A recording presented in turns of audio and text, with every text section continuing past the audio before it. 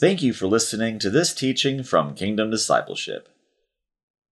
In Luke chapter 7, John the Baptist sends two of his disciples to Jesus to ask if he really is the Savior of the world. John was imprisoned for serving Jesus and was struggling with doubt because Jesus had not delivered him. How often have we, like John, struggled with doubt because Jesus did not do something in the time we wanted or in the way we wanted?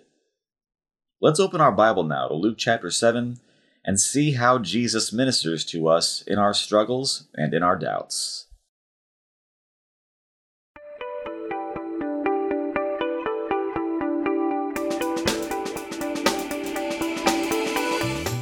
Well, good morning and welcome to another teaching. It's a Wednesday morning here in Texas, and hopefully y'all loving on Jesus, spending time with Jesus, growing to know Jesus, growing to love him, and above all, growing to obey him, right? And repenting, when we fail to obey him, right, Rap?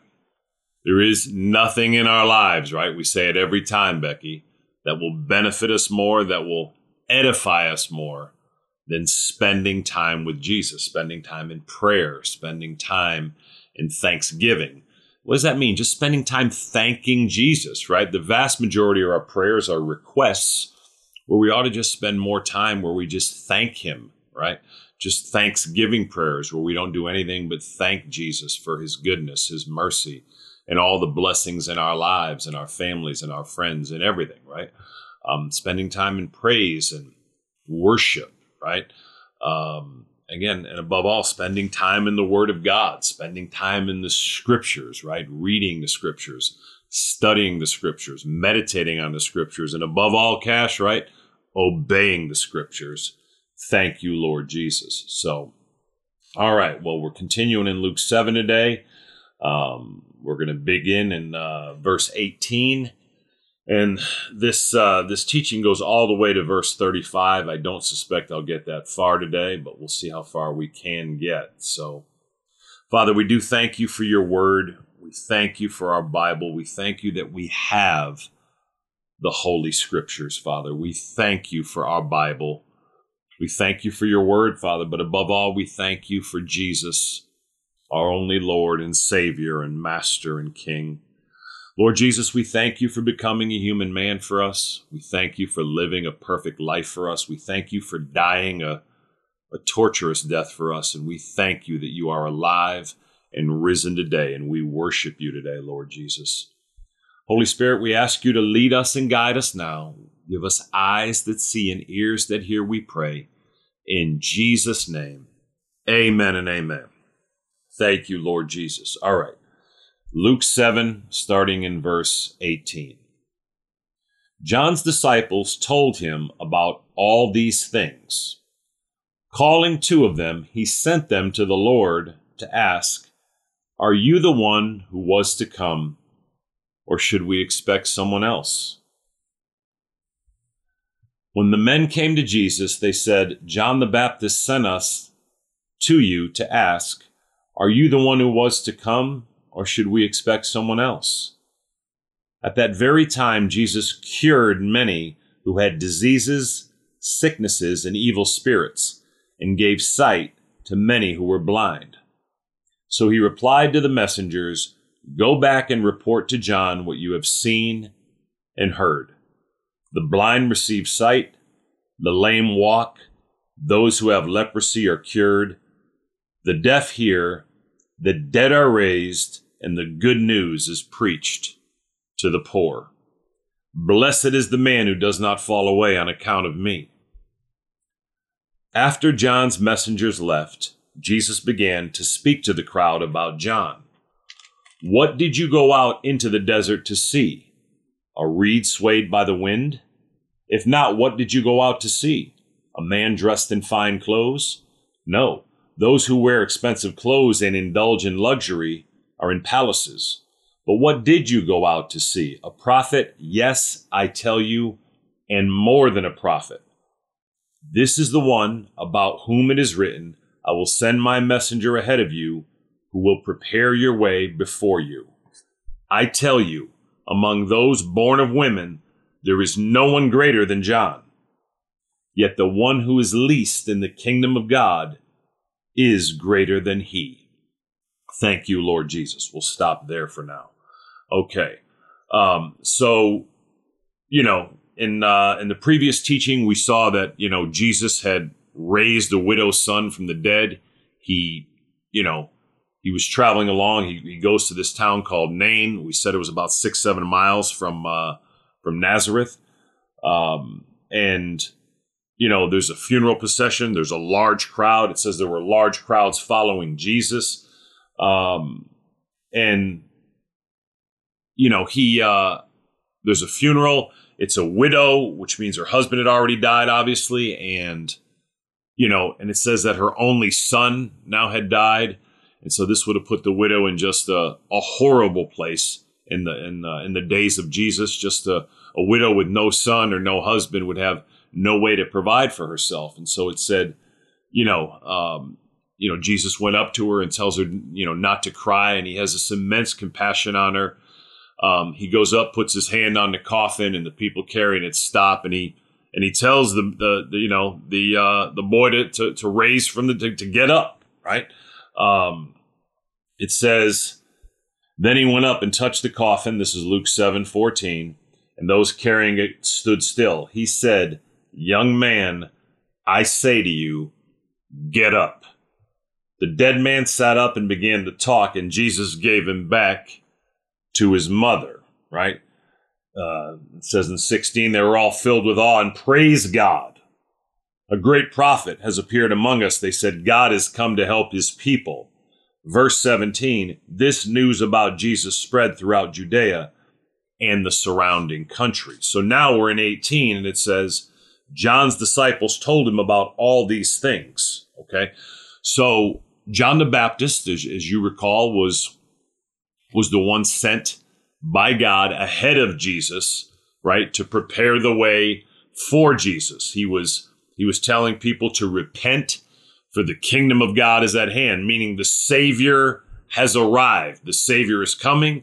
The Savior has arrived, and he was baptizing people who had a desire to repent of a sinful lifestyle, who had a desire to repent of ungodly beliefs and of ungodly actions. And so people were going out to John in large numbers, and they were earnestly grieving over their sin. They were repenting over, again, ungodly beliefs and over an ungodly lifestyle. And they would be baptized into this repentance. Now, this is not the same baptism that a Christian undergoes, when they become a Christian. When we become a Christian, Matthew 28, Jesus tells them to go and make disciples of all nations, right? Baptizing them in the name of the Father and of the Son and of the Holy Spirit, teaching them to obey everything I've commanded you. It's 28, 19, right? Now, John's baptism was different, right? When we're baptized into Jesus, again, this doesn't save us. We're saved by trusting and relying on Jesus alone for the forgiveness of our sins and the salvation of our soul. But when we become a Christian, when we become a believer in Jesus Christ, when we genuinely trust and receive Jesus as our Lord and Savior, we're commanded to be baptized, which is, we go and we're immersed in water. And it's an outward symbolic act of an inward reality, right? We've received Jesus Christ, right? We've been identified with the death of Jesus, right, on the cross. And we've been identified with the resurrection of Jesus when we receive him. Jesus Christ comes to live inside of us, right? Gives us new life, spiritual life, eternal life. When we go down into the baptism waters, right, it represents, it's a symbolic representation that we've been identified with the death of Christ. Our old man or our old woman, right? When we go down into the water, is buried with Christ. It's left in the water symbolically. When we come up out of the water, it represents our new identification with the resurrected life of Christ. And now we go forward to live in the resurrection life of Jesus, as opposed to the old worldly way that we did. And again, this is what, when we're baptized, we're baptized publicly, right? And we profess publicly that Jesus Christ is our Lord and Savior. Just like Jesus died for us and was humiliated as he has died and crucified publicly, probably naked, right? Generally naked. They were crucified naked. And so publicly we go and we undergo this baptism. And again, that's an outward symbolic act, right, of an inward reality. We've already, when we receive Jesus Christ as our Lord and Savior, been identified with the death of Christ and the resurrection life of Christ.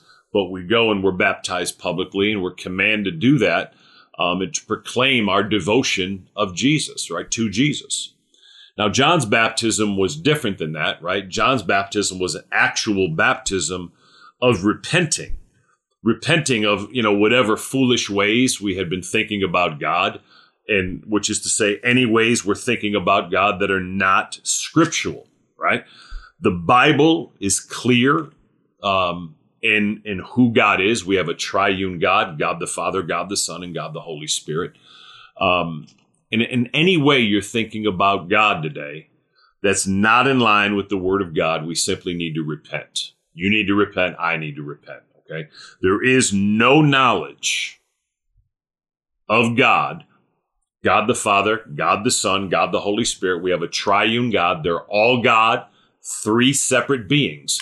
There is no knowledge of any of them, okay, that's not in the Word of God, which is to say, all the other religions have no knowledge of God. The Old Testament, the 39 books of the Old Testament and the 27 books of the New Testament give us revelation of the triune God.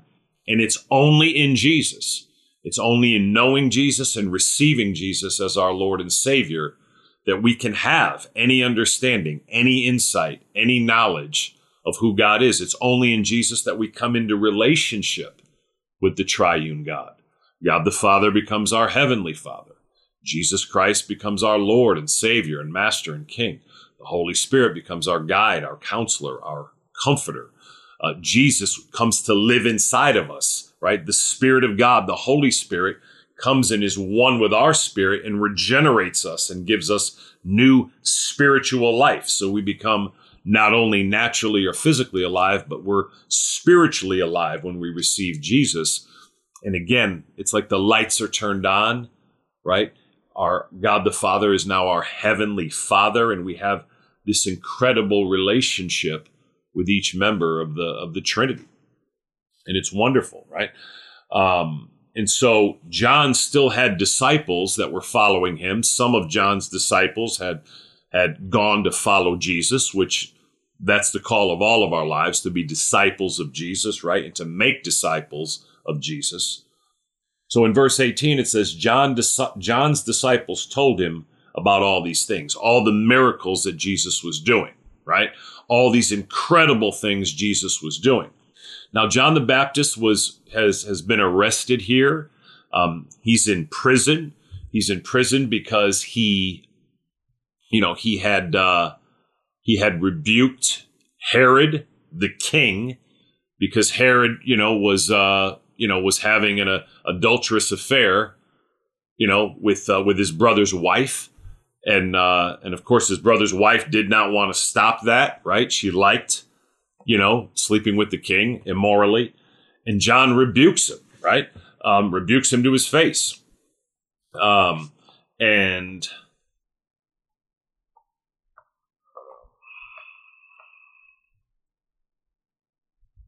it's in...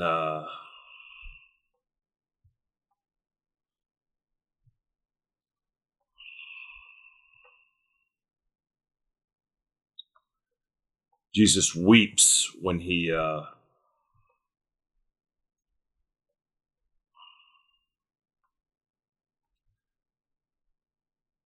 I should have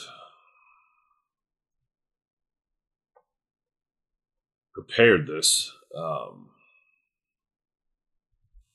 And so, yes, we'll find it in Matthew where John goes through all this, where John is arrested and he's put in prison.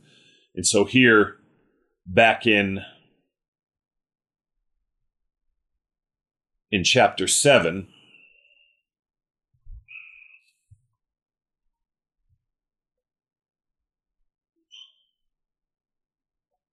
we see in verse 18 that John is in prison now. And, okay, so yes, it's in chapter 14. Stephen had found it. I'm sorry, I should have prepared that when we did the Bible study yesterday. In my study, we've all done this. Let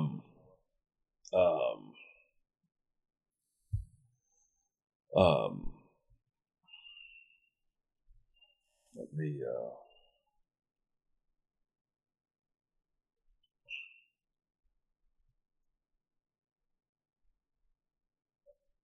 Yeah, so I was looking in Luke 14. It's actually in Matthew 14. And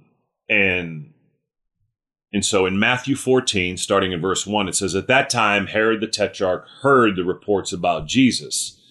And he said to his attendants, 'This is John the Baptist. He has risen from the dead.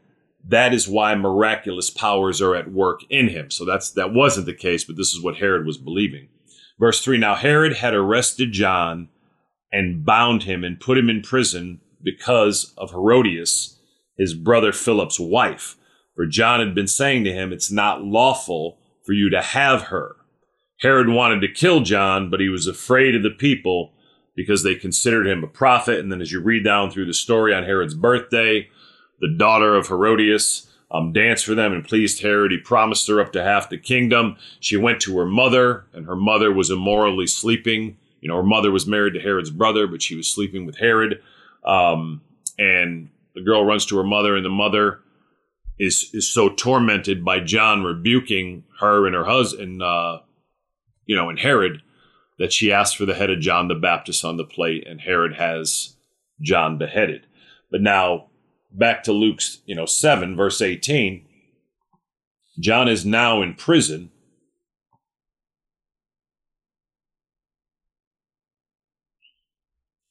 And he sends two of his disciples to Jesus.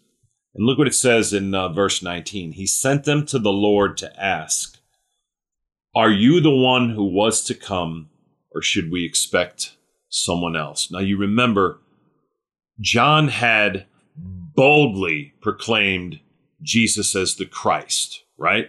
Look, the Lamb of God who takes away the sin of the world, right? In John 1. He boldly proclaims Jesus, right? In John 1 and in John 3, boldly that Jesus is the Christ. But now he's been arrested, and Jesus has not rescued him.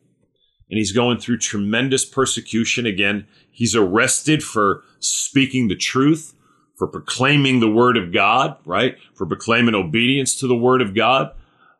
He has served Jesus. Jesus makes a comment about John as you remember it's in verse 28, Jesus says, "I tell you, among those born of women, there is no one greater than John." Think about that statement. I tell you, among those born of women, there is no one greater than John, right? Obviously, we're all born of women.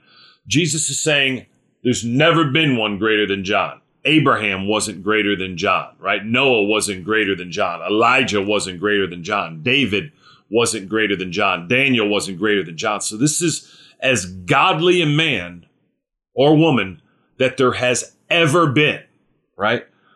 And yet he served Jesus. He pointed the way to Jesus.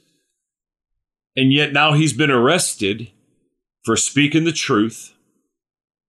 And Jesus has not rescued him. Jesus has left him in prison. Jesus has left him to be persecuted. And it's, he doesn't understand. And so he has doubts now, right? Because, I've served Jesus. I've loved Jesus. I've pointed the way to Jesus. I've proclaimed Jesus. I've served God in every aspect of my life and being. And here I am sitting in a disgusting, dirty, rotten prison.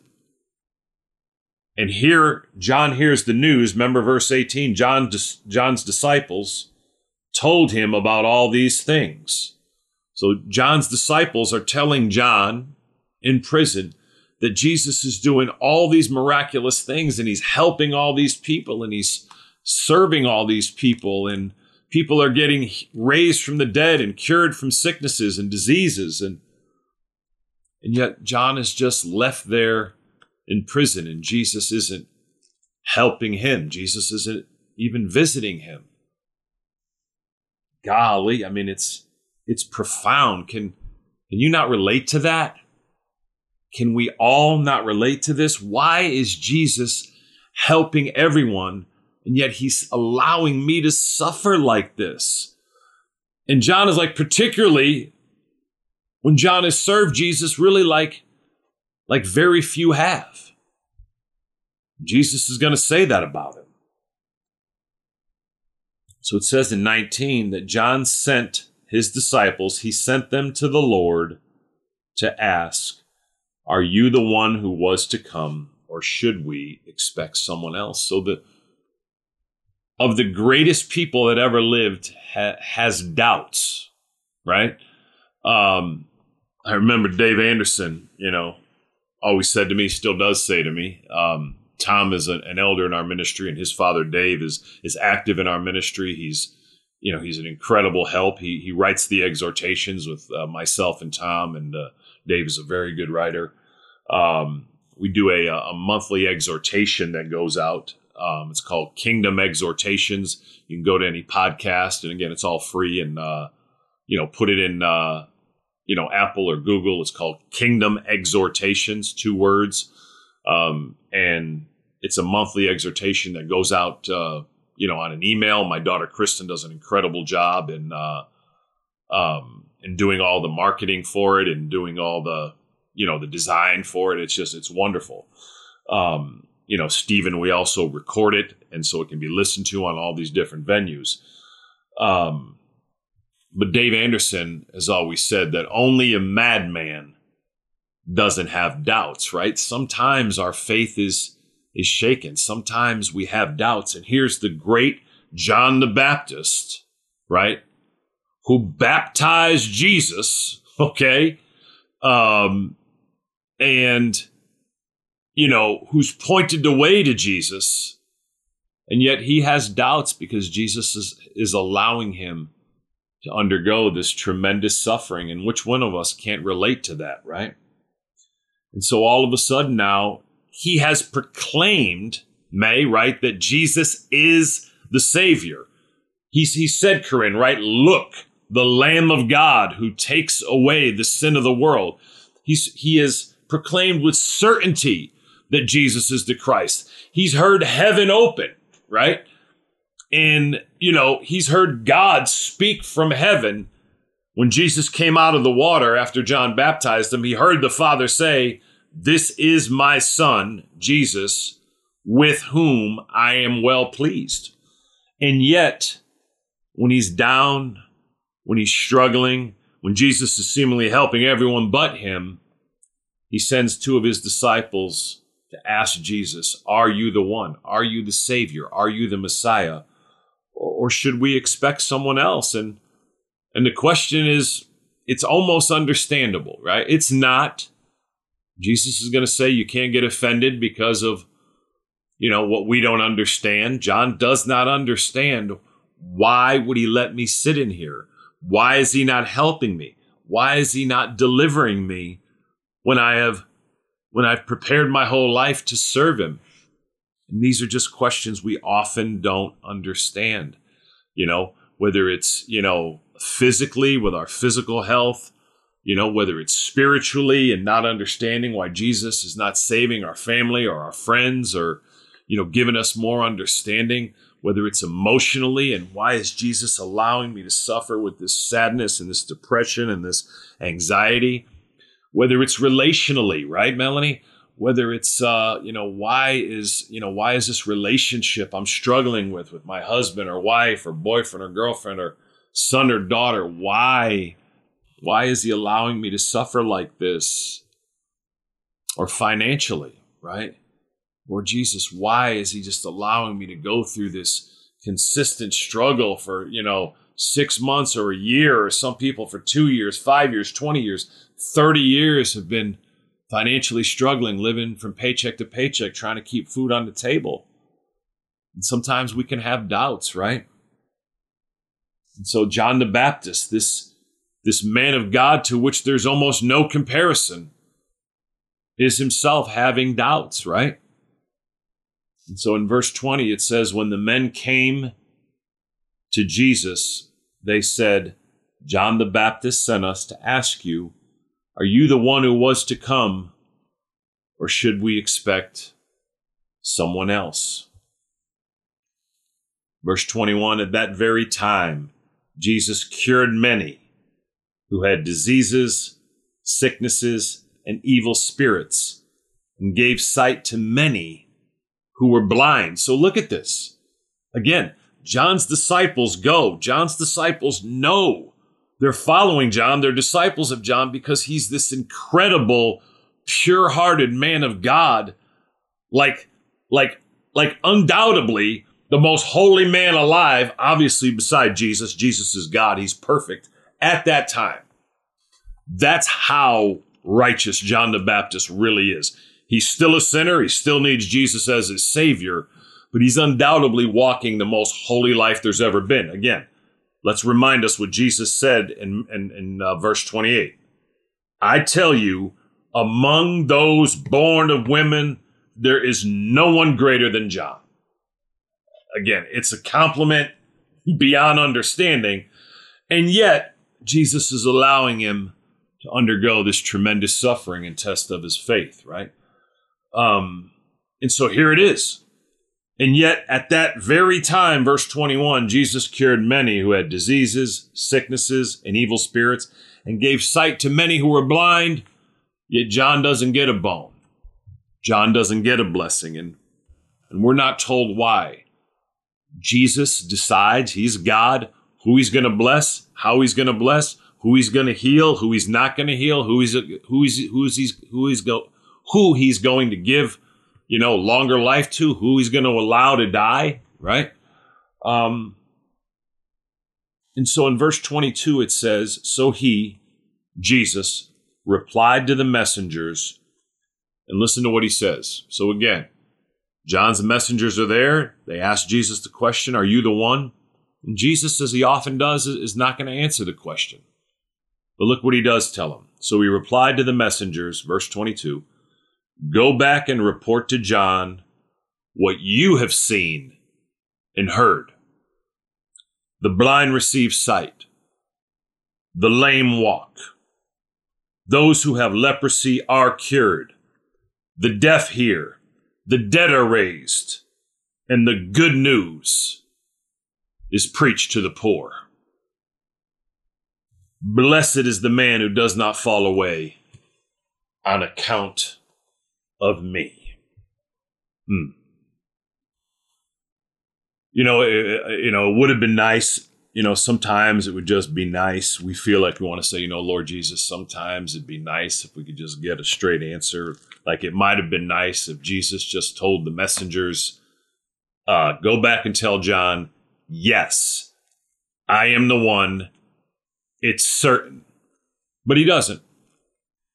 Instead, he answers the question by saying, go back and report to John what you have seen and what you have heard that I'm doing. Okay? Go back and tell John that the blind are receiving their sight in Jesus.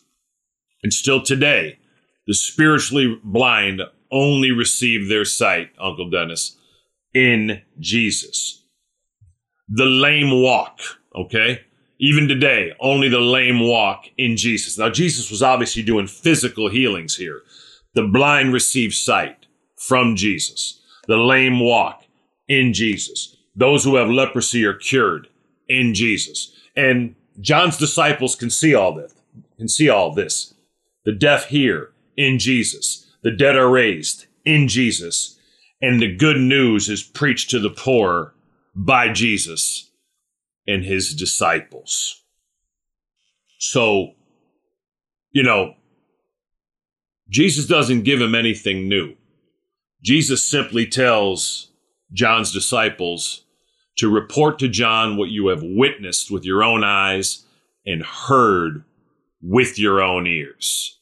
That they will go back to John now and report everything they've seen Jesus doing, which is an obvious proof and certainty that he is the one, right? Now, again, still, when they go back and report this, it's still going to beg the question to John, as to, man, that's wonderful. He is the one.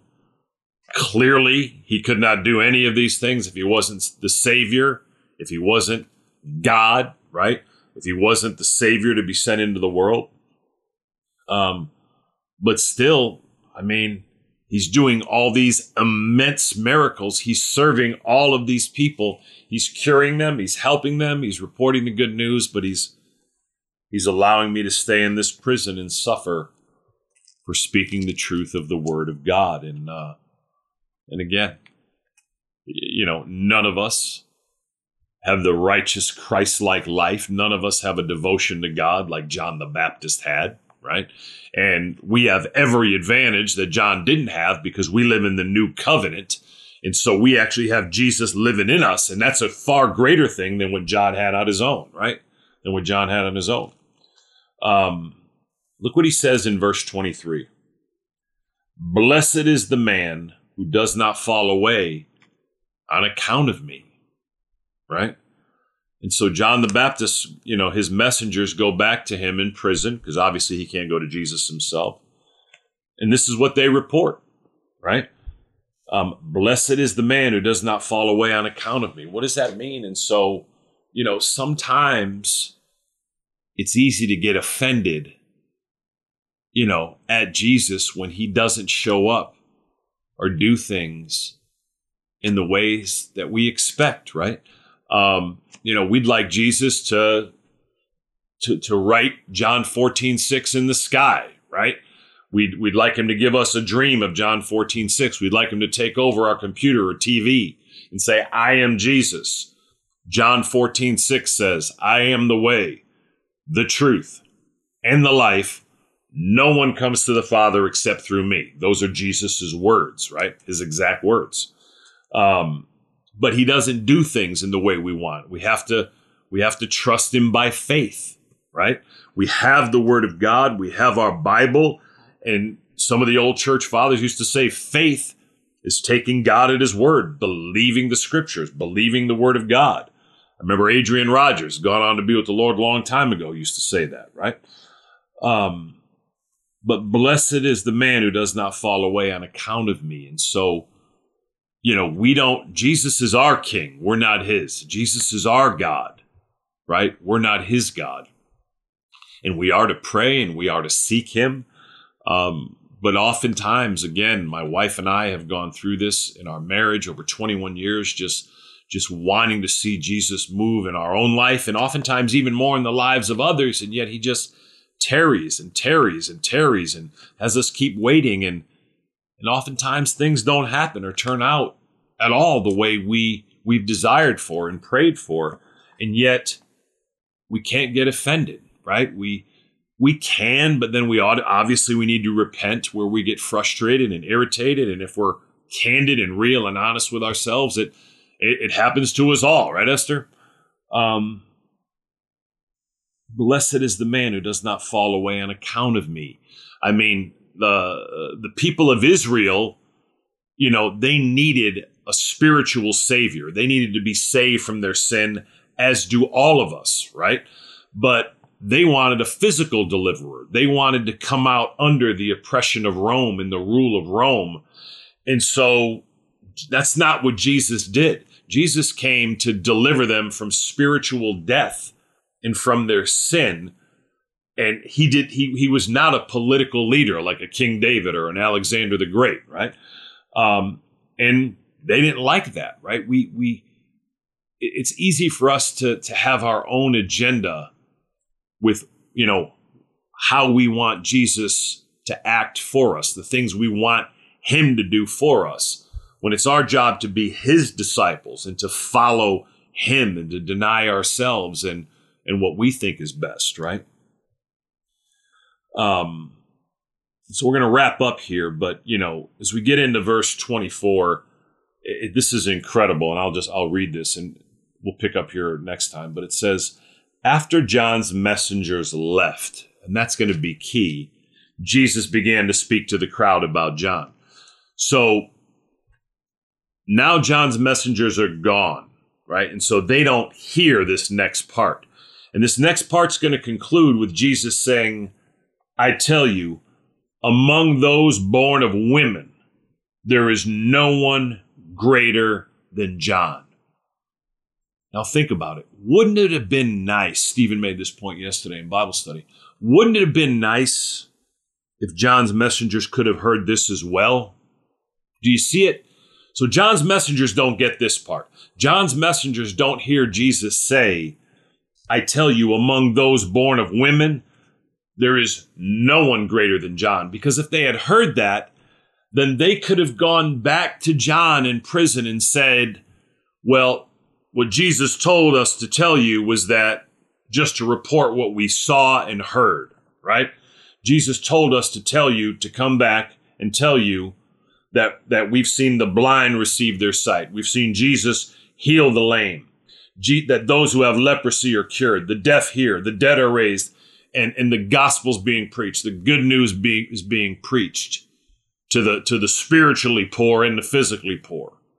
And then Jesus actually said that we can't get offended. He actually did say, blessed is the man who does not fall away on account of me. And so John, Jesus was clearly saying that, don't stop believing in him as the Messiah because, you're offended that he hasn't got you out of this prison. That's what they report to him. But wouldn't it have been nice if they could have said, and you know what also he said? He said something about you, John, that was so incredible. He actually said these words to the crowds, the thousands. He actually said, I tell you, among those born of women, there is no one greater than John. Wouldn't it have been like this nice bone? Wouldn't it have been a blessing?